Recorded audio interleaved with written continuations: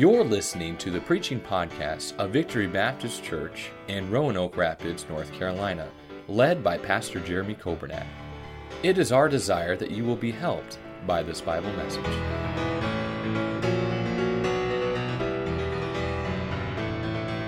Mark chapter number 5, please. I've been encouraged not to tell mother-in-law jokes.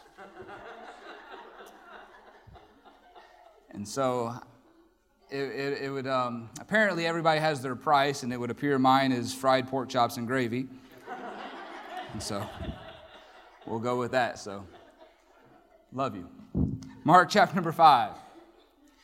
We'll begin reading in verse number 21, and for time's sake, we'll skip a few verses as we go along. But in Mark chapter number 5, verse 21, if you'll stand together, we'll begin reading God's Word. Verse 21, it says, "And when Jesus was passed over again by ship unto the other side, much people gathered unto him, and he was nigh unto the sea. And behold, there cometh one of the rulers of the synagogue, Jairus by name, and when he saw him, he fell at his feet, and besought him greatly, saying, My little daughter lieth at the point of death. I pray thee, come and lay thy hands on her, that she may be healed, and she shall live. And Jesus went with him, and much people followed him and thronged him. And a certain woman which had an issue of blood 12 years, and had suffered many things of the physicians, and had spent all that she had, and was nothing bettered, but rather grew worse. And when she had heard of Jesus, came in the press behind and touched his garment." Drop down to verse number 34. "And he said unto her, Daughter, thy faith hath made thee whole. Go in peace, and be whole of thy plague. While he yet spake, there came from the ruler of the synagogue's house certain which said, Thy daughter is dead.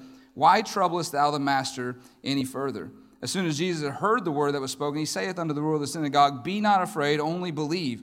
And he suffered no man to follow him, save Peter and James and John, the brother of James. And he cometh to the house of the ruler of the synagogue, and seeth the tumult, and them that wept and wailed greatly. And when he is come in, he saith unto them, Why make ye this ado and weep? The damsel is not dead, but sleepeth. And they laughed him to scorn. But when he had put them all out, he taketh the father and the mother of the damsel and them that were with him, and entereth in where the damsel was lying. And he took the damsel by the hand and said unto her, Talitha cumi, which is being interpreted, Damsel, I say unto thee, arise. And straightway the damsel arose and walked, for she was of the age of 12, and they were astonished with great astonishment." Let's pray. Lord, we love you. Thank you so much for the Bible, and thank you for this great church, this great place where the Bible is taught and preached faithfully, and many souls have been won to Christ. And Lord, we just thank you for the opportunity to be in this place tonight, and pray that your blessing would be upon the preaching of your word. And help me now, I pray, in Jesus' name, amen. You can be seated. Looking down the stairs at a football game, a guy spotted an empty seat right there along the 50-yard line. And so he maneuvered his way down there, and he asked the man sitting next to the empty seat if it was taken. And the guy said, No, I used to bring my wife to all the games with me, but ever since she passed away, I've just gone alone. The guy kind of was like, it's almost like, sorry I asked kind of thing. But he said, why don't you just invite a friend? And the guy said, I can't. They're all at the funeral. Death is a part of life, right? We know that. We understand that in this world that we live in, death is a part of life. And up to this point in the book of Mark, as you get to chapter 5, Jesus has shown that he has power over nature, power over demons, power over disease. And now here at the end of chapter 5, we see that Jesus also has power over death. Now, that's an important thing to remember because, as I said, if the Lord tarries his coming, we all too shall die. If the Lord tarries his coming, every one of us will face death because death is a part of life. A pastor was up preaching on death one Sunday morning, and he got into it, and he pounded the pulpit and said, every member of this church is going to die. When he said that, a little boy sitting on the front row kind of giggled a little bit. Well, the preacher, that didn't sit very well with the preacher, and so he said it again louder and got more forceful, and he said, every member of this church is going to die. And by the time the little boy just laughed out loud, and so the preacher stopped, called him out and said, what is so funny? The boy said, I'm not a member of this church. Whether you're a member of this church, another church, or no church, everybody, if the Lord tarries his coming, will face death. Not only will we all face death, but we'll all face trials and heartaches along the way. Job 14:1 says, Man that is born of a woman is of few days and full of trouble.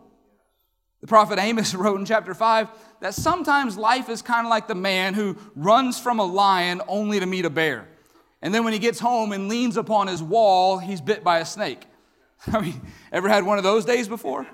Yeah, I think we could all relate to that. That just one of those days where it just seems like things are just going from bad to worse, and it just continues to almost spiral out of control. And sometimes we feel that way. We get caught up in all the trials and the difficulties, the heartaches that this world has for us. And sometimes we seem to feel like that guy that runs from a lion only to run into a bear, to get home and to try to lean for rest on the wall only to get bit by a snake. Difficulties are a part of life. We know that. We are well accustomed to saying that when other people are going through difficulties, but sometimes we forget about that when we're the ones going through the difficulties. And the problem with it is that sometimes the difficulties of life derail us from God's purposes for our lives. If we're not careful, as trials come and things happen in our life that are uncomfortable, that can kind of shake us and derail us from the purposes and plan that God has for our life. Sometimes, like Jairus, we know where to turn for help, but sometimes if that help doesn't look the way that we think it should, sometimes we're tempted to give up. Sometimes we're tempted to turn back and to try to find our own help and to manufacture something on our own in our own strength. Because the reason is in our lives, faith and fear are constantly pulling in opposite directions. That's a battle that you will face just about every day of your life.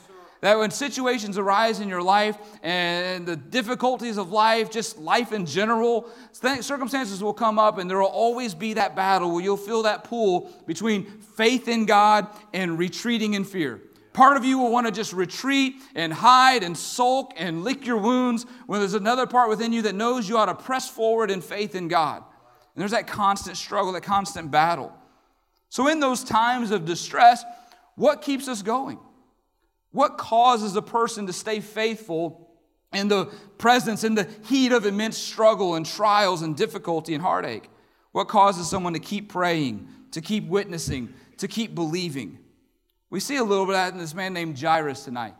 Jairus displayed a persevering faith, one that refused to give up on God, one that refused to turn back, refused to do it in his own strength. He had a persevering faith. Tonight, I want to quickly give you 3 elements to his persevering faith. The first thing we see is that there was a personal attachment. There was a personal attachment. In verse number 22 again, the Bible says, "And behold, there cometh one of the rulers of the synagogue, Jairus by name, and when he saw him, he fell at his feet and besought him greatly, saying, My little daughter lieth at the point of death. I pray thee, come and lay thy hands on her, that she may be healed, and she shall live." See, Jairus, this wasn't just an ordinary problem for him. He had a personal attachment. This was something that was very dear to him because this wasn't just a name on a prayer list. This was his daughter. This was something that was special to him because there was a close personal attachment. Jairus was hurting because his daughter was dying. If you're a parent, you probably understand what it is to hurt when one of your children are suffering. Whether it be something tragic or severe, or I know the Lord's been good to us, and we haven't really dealt with anything quite, like of big-time injuries or disease in our family. But I know just that helpless feeling that comes whenever one of your kids have like the stomach bug, and they're just really hurting, and they're really sick, and you want to do something, you want to help, but you can't. I mean, there's nothing you can do to relieve their pain. There's nothing you can do to make it all go away. And Jairus is feeling that on a much more enormous level. His daughter is at the point of death, and he wants to do something, but he feels like he can't do anything, and so he's in this constant struggle in his heart, and he goes to Jesus. Can you imagine the pain and the frustration that Jairus must have felt as he stood by and he watched his only child grow sicker and weaker and sicker and weaker with each moment that passed by? For Jairus, what we see here is his personal attachment. What made his faith so strong and what allowed him to persevere was this personal attachment that we see. It comes from what we call the principle of ownership. When something is yours, it means more to you. Right? As I said, this was his daughter. And when it's not just a need, but it's my need. It's not just a burden. This is the burden I carry. It's not just you're worried about someone else. It's my testimony I'm concerned about. It's my church that I'm invested in. It's my Sunday school class I'm praying for. It's my family. Or beyond all of that, it's the attitude of, this is my Lord. I want to please my God. And I want to do what God has laid upon my heart because I want to please my God. I want my relationship with my Lord to be what it ought to be. See, some don't go out soul winning and they don't witness to those around them because they don't have a burden for the lost. I hear that a lot. Well, God just really hasn't really given me a burden for the lost. And if God really places a burden on my heart for the lost, then I'll begin to share my faith, then I'll begin to be a witness, and maybe I'll come out soul winning, or I just don't have the gift of soul winning. And people say things like that, people that would really count themselves spiritually minded and believe that they're right with God. But what is it that Jesus said to Peter? Remember, he said, Peter, do you love me? Yeah. And when Peter said, hey, Lord, you know I love you. He said, if you love me, feed my sheep. Yeah. He never said, Peter, if you love sheep, go feed my sheep. He said, no, if you love me, go feed my sheep. Listen, we don't witness because we love lost people. We witness because we love Jesus. Yeah. And if you'll just commit to witnessing and sharing your faith and being a soul winner because you love Jesus, and while witnessing because you love Jesus, guess what? You'll learn to love lost people. As you do what God tells you to do and as you walk with the Lord, you'll begin to get a heart for what God has a heart for. The Sabbath, a national survey asked members of churches, what is the purpose of your church? 89% of those that responded said to take care of the members. And only 11% said to win the world. See, in our life, nothing is dynamic until it's specific. And we'll never make a difference in this world as long as winning souls and the Great Commission is the church's job, or the pastor's job, or the staff's job. Until we get a hold of it and say, no, it's my Savior. I want to please my Lord. I want to do my responsibility to win the lost. It's my responsibility. And Jairus had that. That's what made his faith in God persevere even through this interruption, we'll see, because he had a personal attachment. This wasn't just somebody else's daughter that he had no connection with. It was his daughter. It's his daughter. Not only his daughter, but we see his desperation. A famous paratrooper was speaking to a group of young recruits, and when he had finished his lecture, he was taking questions, and someone asked him, what made you decide to make your first jump? The paratrooper quickly responded. He said, an airplane at 20,000 feet with 3 dead engines. Sometimes we say, desperate times call for desperate measures, right? And here Jairus, he was desperate. He was desperate. It's important to know that Jairus was a ruler of the local synagogue, right? He was a part of the traditional Jewish religious leaders that were generally opposed to anything and everything that Jesus did, right? This was the group of people that were there that could not stand the fact that he healed the man with the withered hand on the Sabbath day. They couldn't get past that he was healing people on the Sabbath day. They were following him around, trying to find anything and everything they could use against him to criticize him and oppose him at his every turn. They couldn't help but to criticize that he was eating with tax collectors and other sinners. And so Jairus, for him to run and fall at Jesus' feet, was to reject the official position of everybody that he worked for, everybody that he with, all of the other religious leaders in his crowd. He was to turn back and reject their official teaching and their official standard on who Jesus was. He had to humble himself greatly. But Jairus was experiencing what I've witnessed many times in ministry, and that's when you have a desperate need, it often causes you to run to Jesus. And Jairus said, you know what, this need, because it's my daughter and I've got to do something. And he was willing to swallow his pride and to humble himself and go against the other religious leaders and say, look, I don't care what anybody's going to say about me. I don't care what they're going to think about me. They can fire me. They can excommunicate me. Whatever they want to do, I've got to get to Jesus because he had a desperate need. And look, a lot of times people do that. They have a desperate need and it causes them to turn to Jesus. Can I tell you when it happens? Don't criticize those that do. I think sometimes in a church setting, we're real good at that. Like, oh, well, yeah, you know why they're here, right? I mean, you heard about what's going on in their marriage, right? I mean, of course they would show up at church. Well, you know why they're here. I mean, you heard what their son did, right? I mean, obviously they got nowhere else to turn, so they'll just come to church and expect the church to help them.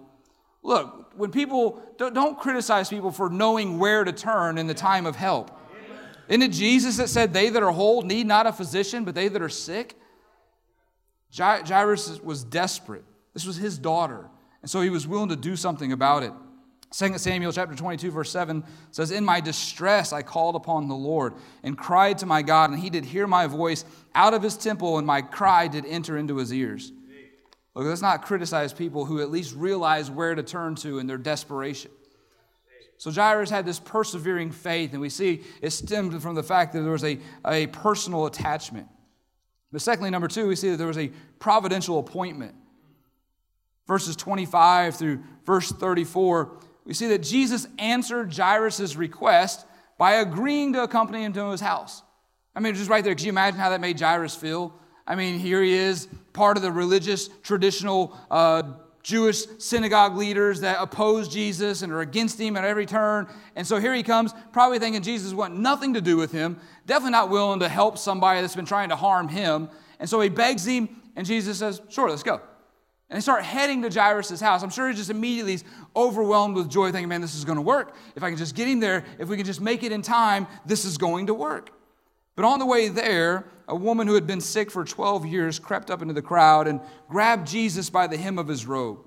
She was healed instantly. I mean, just instantly. It wasn't some long process. That's not what held everything up. She was healed instantly, but then Jesus asked her to kind of give her testimony. And I've had the privilege of being at a couple really good camp meetings through the years, and I love that kind of setting, man, the music and the preaching. I love stuff like that. I remember a couple times being there, and man, you hear all this, tons of music. I mean, they sing and sing and sing. I mean, for hours, and it seemed like they're singing forever. And then like two different preachers preach, and I mean, we're talking, it's really late, and it's been great, but it's really late. And then the pastor gets up, and he's about to close everything out, and he gets up there, and he's like, "Before we go, anybody got a word for the Lord?" And then that person stands up.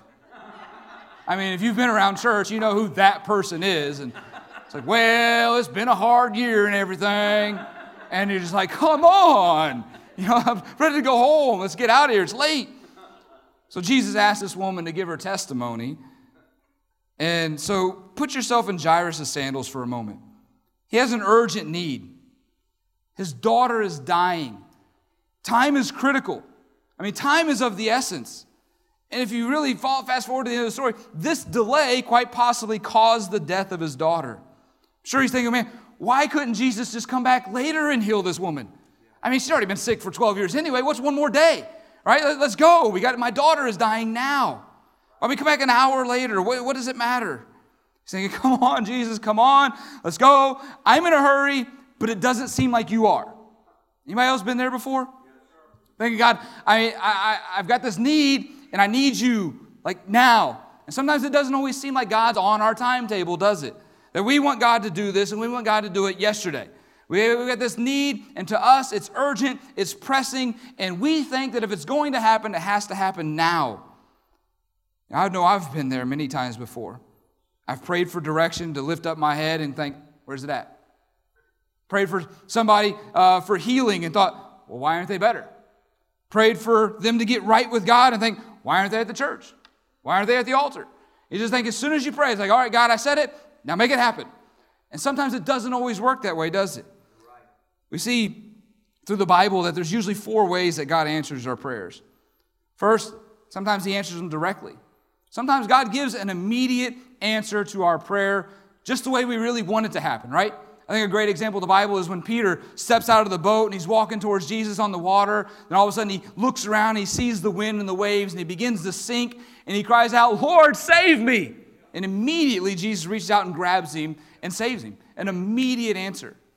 Not only that, but obviously in your own life, if you have trusted Jesus Christ as your Savior, the very moment you called out to God and asked him to save you, immediately he answered that request.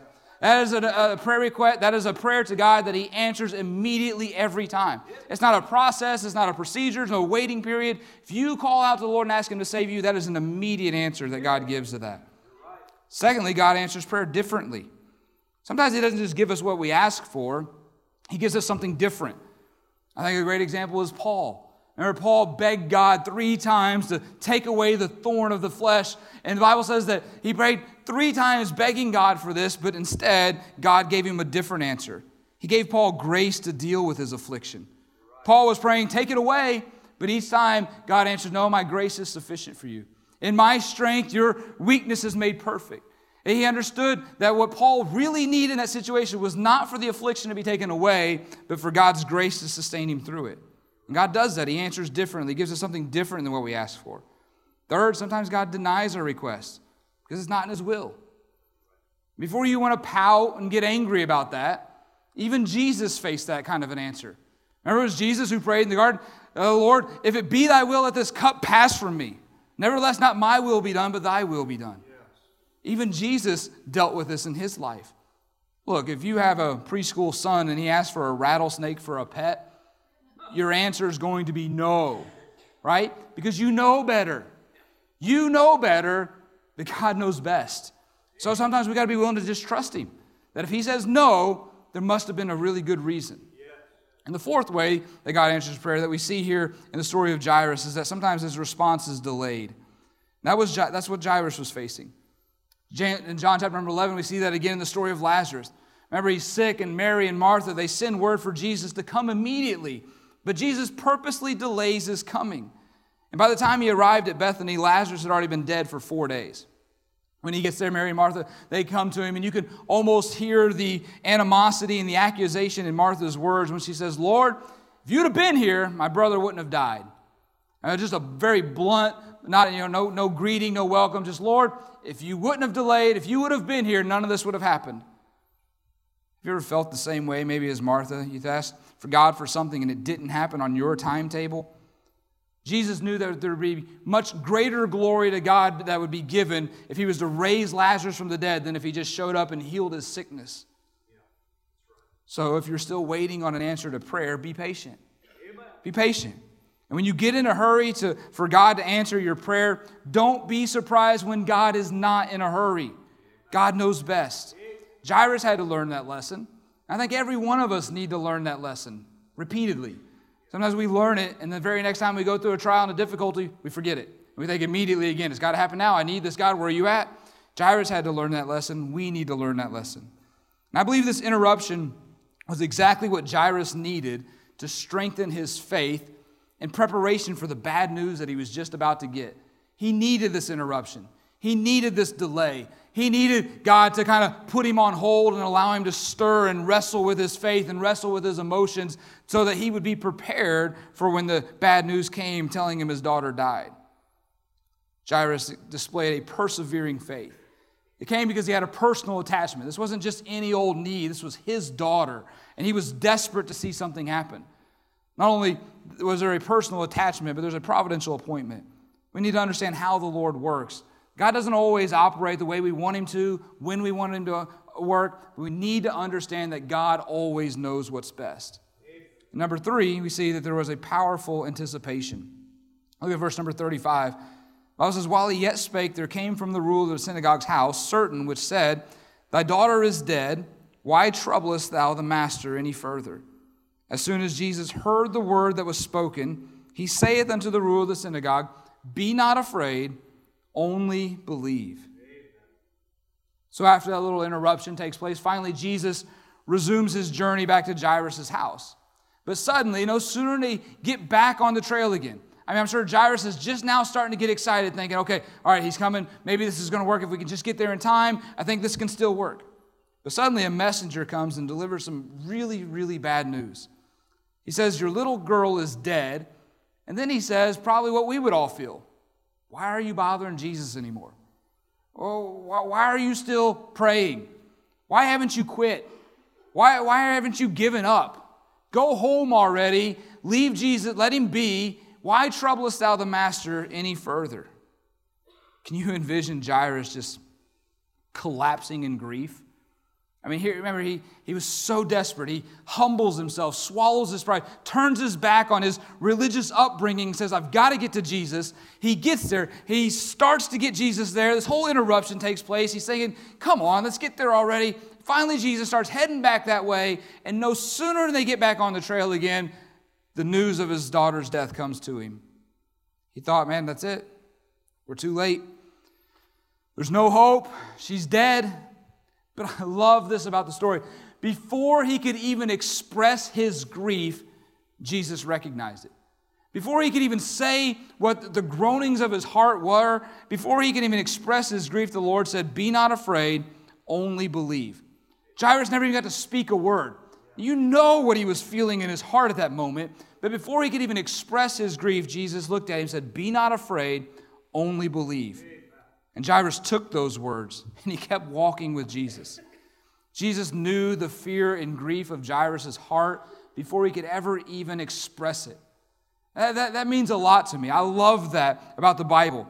Because there's been times where I've had a need and I've been hurt, I've been broken, and I've went to the Lord with every anticipation of going boldly to the throne of grace and begging God to meet this need and begging God for guidance and begging God for direction and begging God to heal this hurt. And man, I'm prepared. I get down on my knees before God and it's just nothing. Can't even say anything. I don't even know where to begin. And I find myself on my knees before God, just mute. I just can't say anything. And I don't know what to say. I don't know how to put into words everything that's going on in here. But even in those moments, the Bible says in the book of Romans that the Holy Spirit can interpret those groanings which can't even be uttered. And there's those times where maybe all you can just kind of muster is just a... But that's all it takes. I heard once a preacher say it this way, that God knows sign language. That if all you can do is just kind of get before the Lord and just kind of, Lord, that God knows exactly what you're saying. God knows exactly what you're feeling. Here Jairus was broken and just at the lowest point of his life. And before he could even try to figure out how to express it, God met him right where he was at and expressed that he knew exactly what he was going through and spoke directly to that. You know, bad news can reach us all at any time. As big and strong as we like to think that we are all fragile people. There's not a person in this room tonight whose whole world couldn't be flipped upside down by your cell phone ringing in your pocket right now. We're fragile people. Bad news can come to us all at any time. But whenever you receive bad news, don't give up. Amen. Don't quit. Don't retreat in fear. Hear the words of Jesus. Be not afraid, only believe. Amen. You see, when your faith is in Christ, you can look past the disappointment. You can look beyond the delays, and you can press through the difficulties in your life. You can have a powerful anticipation that somehow God is going to do something great. God is going to do great things through this somehow, even when we can't see it. Jairus took Jesus at his word, and he didn't ask for an explanation. You don't see Jairus going, how? How? Just only believe? How? Be not afraid? What are you talking about? He didn't ask Jesus for an explanation. He just simply took Jesus at his word. Can I remind you, God doesn't owe us any explanations. He's given us one better. He's given us His promises. God's given us many promises in His Word that we can cling to and hold to even in the difficulties of life. He's promised He'll never leave us or forsake us. He's promised that in all things He's working everything together for our good and for His glory. You know, there's a saying that maybe sometimes we often say that really isn't quite true. Maybe you've heard it, maybe you've said it. And, you know, people like to say, well, where there's life, there's hope. But the truth is, we should probably be saying where there's Jesus, there's hope. Because if you've read your Bible, you understand that there's a few times where Jesus has raised people from the dead. All right? Life isn't a prerequisite for God to work. In fact, the Bible says, "In you hath He quickened who were dead in trespasses and sins." God didn't need any spiritual life in you to birth new spiritual life.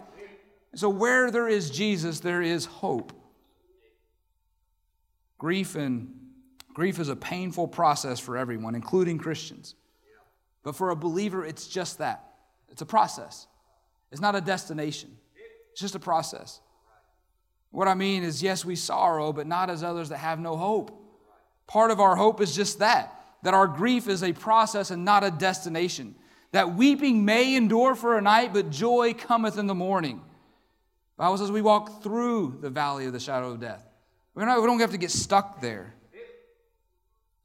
You know, in verse number 39, the Bible says, "And when he was come in, he saith unto them, Why make ye this ado and weep? The damsel is not dead, but sleepeth." And the book of Luke, chapter number 8, when it tells the same story, in verse number 53, the Bible says that, "And they laughed him to scorn, knowing that she was dead." How many times have we limited God because of what we know?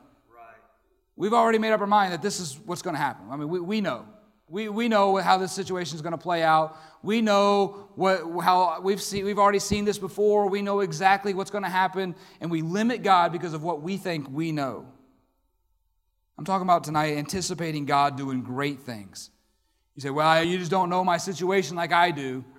I mean, I can imagine these people gathered around when Jesus says that she's just sleeping, and they laugh him to scorn. I can hear him saying, well, you haven't been here like I've been here.